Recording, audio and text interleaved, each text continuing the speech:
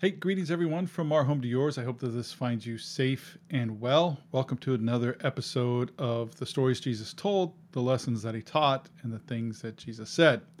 Today, our passages come from Matthew chapter 12, verses 22 through 32. And it's kind of long, so I won't read it to you. But it is the story of Jesus healing a demon-possessed man or performing an exorcism, if you prefer that vernacular.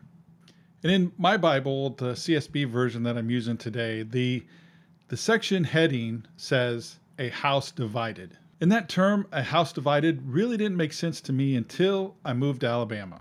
And I was at a church gathering, and a man, in all seriousness, asked for prayer because he was living in a house divided.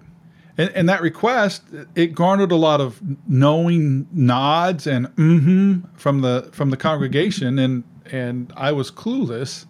And so, not understanding the problem, I asked somebody later, what is that? Or is he having marital problems? I was concerned. I mean, the man asked for prayer about it, and the person from the congregation, the person from the congregation that I asked, kind of smiled and said, a house divided is when one part of the house roots for Alabama and then another part of the house roots for Auburn.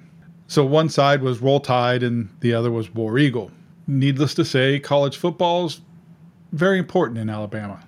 Jesus tells us that a house divided against itself will not stand. And we know for sure that Jesus was not talking about football. He was talking actually about Satan and his house, because the Pharisees had decided that the power that Jesus had to perform this exorcism or to heal this demon-possessed man or to drive this demon out had to have come from Satan and not God.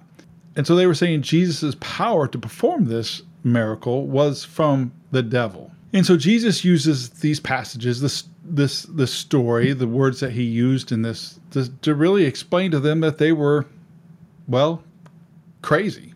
If his power to cast out demons was actually from Satan, from the devil, then he didn't need to drive out these demons. He should have used that power to invite more in and take over more people that way.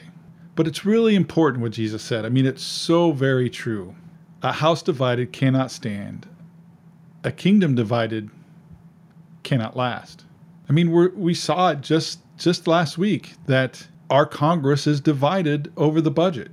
Look how our churches fight over who is right and who's wrong, and see how they fail over and over again. Teams, sports teams, work teams, any kind of teams that aren't united and unified will fail and lose. So what? What's the so what for this? Well, the devil and our society want us to be divided. The news portrays us Americans as hating each other, but actually we have more in common with one another and are more in the middle than the press and the politicians want us to believe. Think about that. But why? Well, because a nation divided will fall. And that's what Satan wants from us. He wants our nation to fail. He wants our marriages to fail. He wants our churches to fail. He wants us to be divided. Out of all the Christian denominations in the world, thousands of different denominations, there are only a handful of things that divide us, but there's thousands upon thousands of things that unite us. But we focus on what divides and not on what unites. A house or a kingdom or a church will fall. The first church becomes the second church becomes the third and fourth church, and so on and so on. Folks get upset and they divide and divide and divide.